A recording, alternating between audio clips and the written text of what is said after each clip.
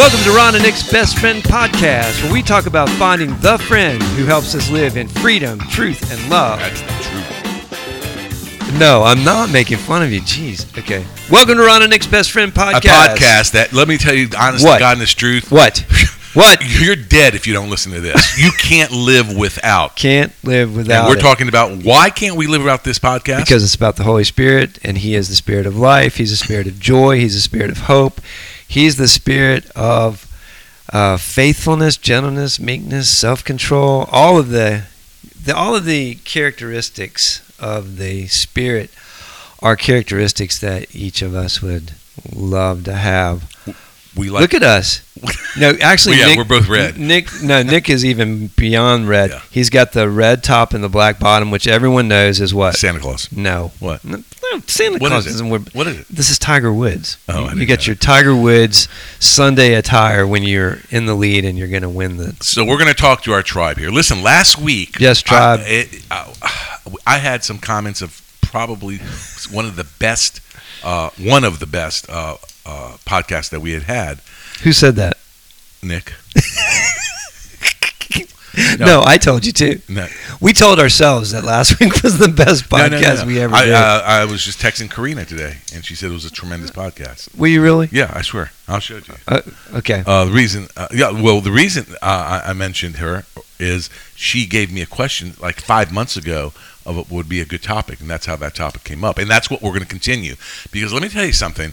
I learned so much, not only about counseling, but how to deal with problems, how people listen. The thing that gets me excited, tell me if it gets you excited, is of course we listen to our podcast on the week. Ron listens to it on Saturday as he's doing the yard.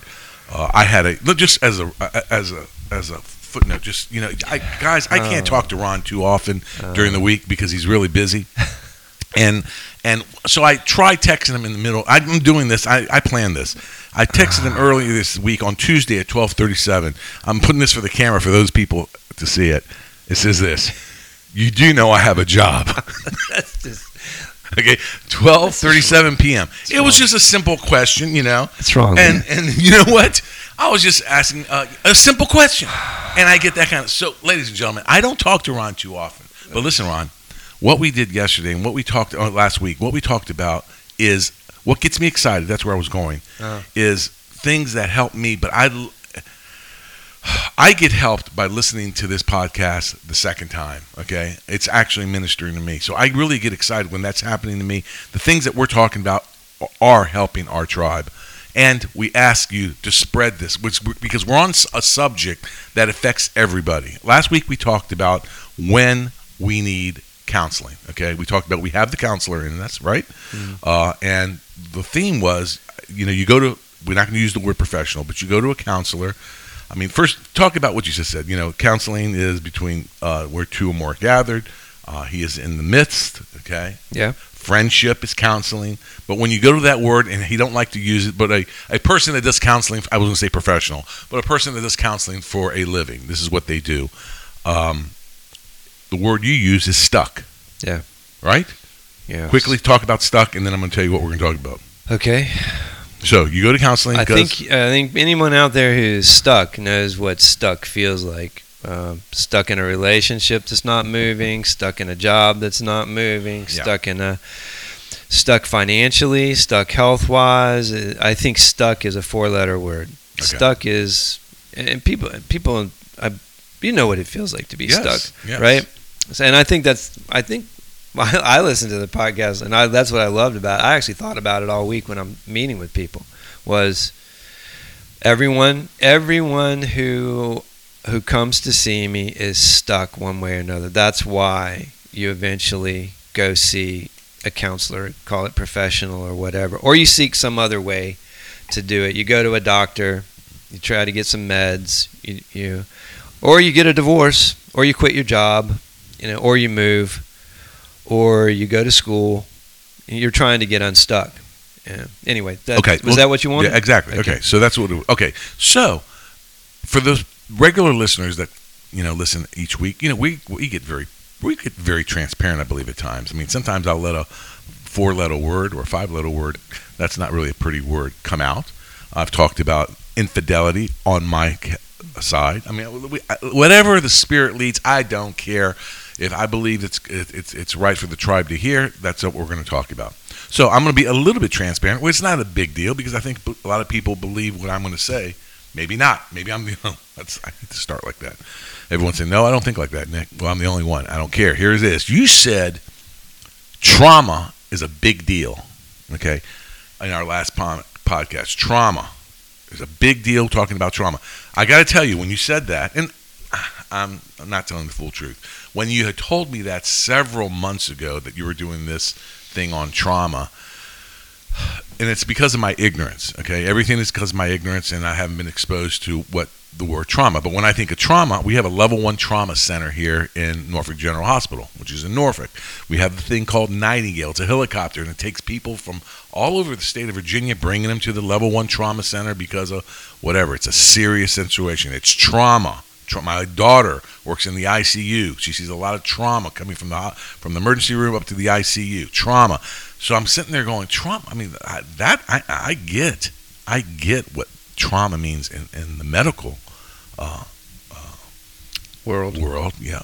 What the heck are you talking about? Now, and I'm going to be honest again.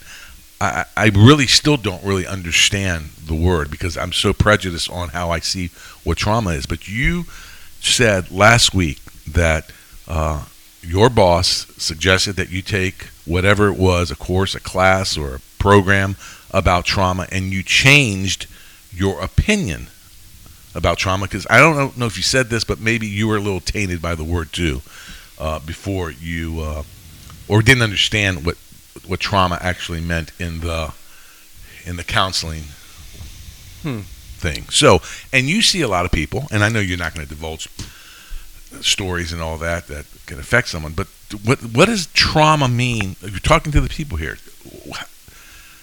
What does it mean when you experience trauma? You know, it's very interesting. You just made me, because here's what we all do. As soon as we get educated about something, we tend to forget how ignorant we were. And then we start acting like, oh, of course, I've always understood. That's the truth. You know, I've always talked about trauma. I've always, and I always knew about the Holy Spirit. Yeah.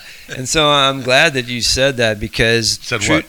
Well, about it just kind of rung my bell. Like maybe 6-8 months ago, before I did it. Actually, one of our tribe members, Karina, suggested that I do this online trauma training, which was also something that my boss at Hopewell, my friend Cron, had said to me I should look into because trauma. Yeah. And I told you, and I said on the podcast, I'm a contrarian. And when everyone starts talking about, well, trauma this and trauma, like years ago it was Enneagram. Let's all talk about the Enneagram. What's your Enneagram number? And I said, look, I'm going to make that into a drinking game. I'm tired of hearing about the freaking Enneagram. I don't want to know what your number is. I hate it. Because I'm a contrarian. I'll go the opposite direction. I won't look where you tell me to look. It's just part of my, I don't know, probably part of my trauma. And you know that. You know me all my life and how contrary I am. And maybe it is part of your trauma. I mean, that wasn't just a sideline. I mean, maybe it is. Maybe it is. It's worth thinking about. Anyway, go ahead. I'm going to go a year ago now. It's probably a year ago. I did an online training by a guy named Gabor Mate. Gabor Mate. He wrote a new book, and these guys do these online seminars, and I think it's called The Myth of Normal. And so I sit and I listen to this talk about trauma, and I really got recalibrated about it. And so you talked about, we have what do you call it, level 1 trauma center here, which means very severe, and very intense care for very severe injury, right? Which is what most people think about when you think about trauma. Can I stop you real quick? Yeah, go ahead. Okay, listen, whatever you're going to say now, I just want to focus you on this one thing. That I want, the reason I brought this up is I want people, when you start explaining whatever you're going to say, I want you to talk to the people and see have them ask the question, have they experienced possibly trauma? That was the point of this. And as I listen to what you're going to say, I'm going to be reflecting even on my own life. Because if you were to tell me if I've experienced trauma, I'll say no. So here it goes. Yeah, I'm sorry to interrupt you on that. Well, that's the thing. The thing is, like, when I realized what Mattei said, and I'm going to use that pronunciation. What Mattei said about trauma was that it is the thing that you experience psychologically that prevents you from feeling safe to be yourself. That's trauma. That anything that you've experienced that has caused you to feel unsafe, the inability to be yourself, is his definition of trauma, or loosely. I think loosely that's a loose definition of trauma, and there are other people who probably have more refined, but I think that's a pretty good definition. And what I realized, and this is what's funny about all the modern psychology about trauma, is this: trauma is just a description of sin, what we would call sin. But the modern psychologists won't use the word sin. They won't use the word God. They won't, even though if you read Mattei's book, The Myth of Normal, he capitalizes the word nature all the time. Nature, capital N, nature, and which is a way of talking about God without talking about God. Sure. Yeah. And trauma is a way of talking about sin without talking about sin, because sin is the thing from the beginning that cut us off from being ourselves. Like, when the original choice was, do you want to live? Do you want to have life, eat off the tree of life, or do you want to take control of your life, and do you want to be in charge of your life and eat off the tree of the knowledge of good and evil? And then that choice is made, and immediately what happens is it's all up to you to define yourself. And you're cut off from God. Originally, cut off from God means this: how are you supposed to figure out who you are on your own in this world?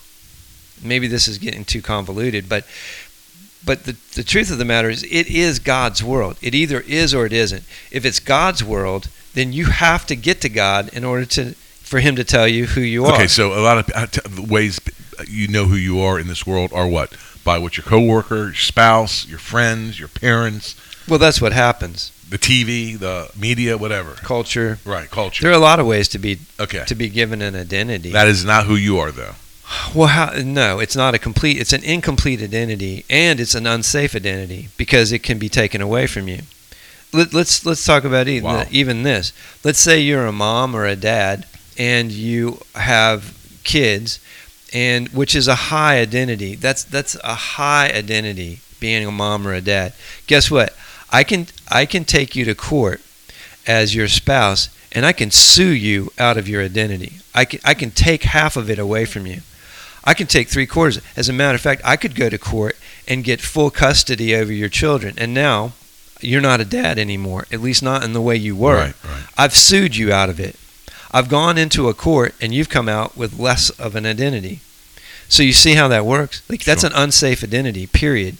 And so when I started learning about trauma and started to say, okay, well, where are the different ways that these unsafe identities, or these being unsafe to be yourself, it's a natural feature of being a human.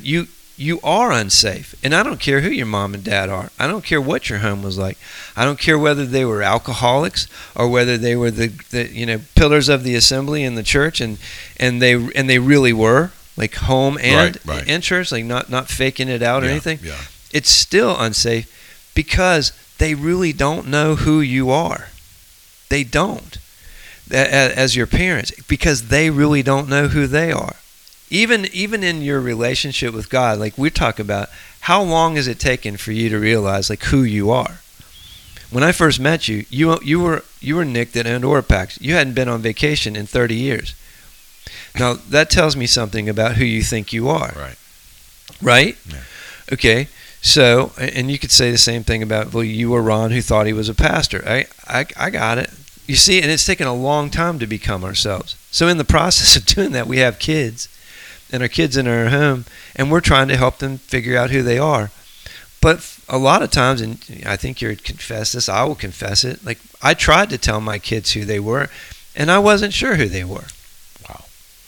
So there's trauma involved in that. And then that is maybe an indiscreet trauma, but discrete trauma could be, well, you're an alcoholic and you beat your kids, or you're an alcoholic and you neglect your kids. That's trauma, because all of that's like unsafe and devaluing, right? So you have to start out with this idea, I think. Trauma, get out of your head the idea that like you cut your arm off in a farm accident. That's what I want to hear. It's not that. It doesn't have to be it something. Doesn't, right. Well, it's like, obvious you're an alcoholic, you beat your kids. Okay, got it. Obviously, having your arm cut off is a form of trauma that has psychological trauma. I want to know about yes. But the steady drip of unsafe identity or vulnerable identity, it accumulates. It accumulates, and it makes you feel, depending on what kind of person you are, you get anxious, you get depressed. You can bounce up and down between bipolar, I'm anxious, then I'm depressed, and I'm anxious, then I'm depressed. And it also loads onto you into your body, but because it's stressful, and then those things create their own breakdown. Look, this is all connected. A really good book that people should read that's hard to read for lay people is The Body Keeps the Score. It's a great book about what happens both in discrete trauma and then the steady drip of uncertainty, which is also something that Kierkegaard would talk about. I don't want you to get all fancy pants, but he's the father of existentialism. And what that guy was basically saying is, you not knowing who you are is a steady drip of anxiety. He called it angst. You have a life angst. Like, I don't really know who I am. And he said, you try to become a self outside of the presence of God is the source of all of your distress, which is a long ago guy talking about what Gabor Mate is talking about outside the presence of God. He actually is talking about trying to solve trauma without bringing you into a relationship with God is ridiculous. That's why he keeps capitalizing the word nature, because he keeps saying nature. So we end up with this. Okay, if I could get you, mainly psychiatrists and psychologists and counselors in the secular world are just trying to get the dysfunction out of you. Like, okay, be less depressed, be less anxious, get your bipolar under control, all those things. But if I got all that out of your life for 10 seconds and you didn't know who you were, you would immediately be traumatized again, because there's someone coming along that's going to try to define you again. And as soon as they give you a definition, unless it's from God, it's going to be an indefensible identity that can be taken away, can be sued out of you. You could just die. Like cancer will take it from you. Oh my gosh. Cancer can't take away my primary identity or yours. Right. High blood pressure, heart attack. I can't lose my primary identity. I don't have to be scared, which goes to what Jamie Winship talks about in his book, Living Fearless. Also, it's like, live fearlessly. What is living fearlessly? It's living with an indelible identity. You cannot put a hole in it. And okay, so I'll land, and I want you to go ahead. I want you to ask whatever questions are on your mind, because here's the thing I think. Okay, so you're traumatized by not knowing who you are. That happens to every single person. You're born for God, you don't have a relationship with God. Eventually you come into a relationship with God, you start to learn you're a son or a daughter of God. Your identity becomes more and more solid. So you're working out the trauma of devaluing and misidentification. Okay? Now, what you have to do is just acknowledge that that's true, which is part of becoming saved. Sure. Becoming a Christian is acknowledging that you belong, you are made for God. Then living out of that identity is the most joyful way to live, right? So the trauma that we're facing is about not knowing who we are, and the resolution is to repent, to change the way that you think, which is what the Bible's been talking about all along. You see how this works out in your life? No, I get it. I think this is really, really helpful for people that are listening to this. Correct me if I'm wrong, that what you're saying is most of us, if not all of us, have experienced some sort of trauma. There's no avoiding it. There's no avoiding it. You were born in a traumatized world. You were born into a home, even the best home, where your full identity was not known. And if your parents knew it, say they said, well, you are a child of God. They don't know what kind of child of God you are, okay? And here's the bottom line. You didn't know you were a child of God. You were born for God without God. That's trauma. And it's the original sin. It's the original brokenness. You could call it death. You could call it, and it is. It's death. It's I just proved it. Give me an identity that this world can't take away from you besides being a child of God. There is no identity. And I tell you what, if you're paying half attention at all in the world, that should scare you to death. Okay? You don't have a name that can't be removed. Thanks for joining us today for this week's episode of Ron and Nick's Best Friend Podcast, where we talk about who? The best friend who tells us how to live in freedom, truth, and love. For more information about him or the show, you can join us at www.ronandnicksbestfriend.com. And don't forget to subscribe. I think it's great. No, there's great stuff there.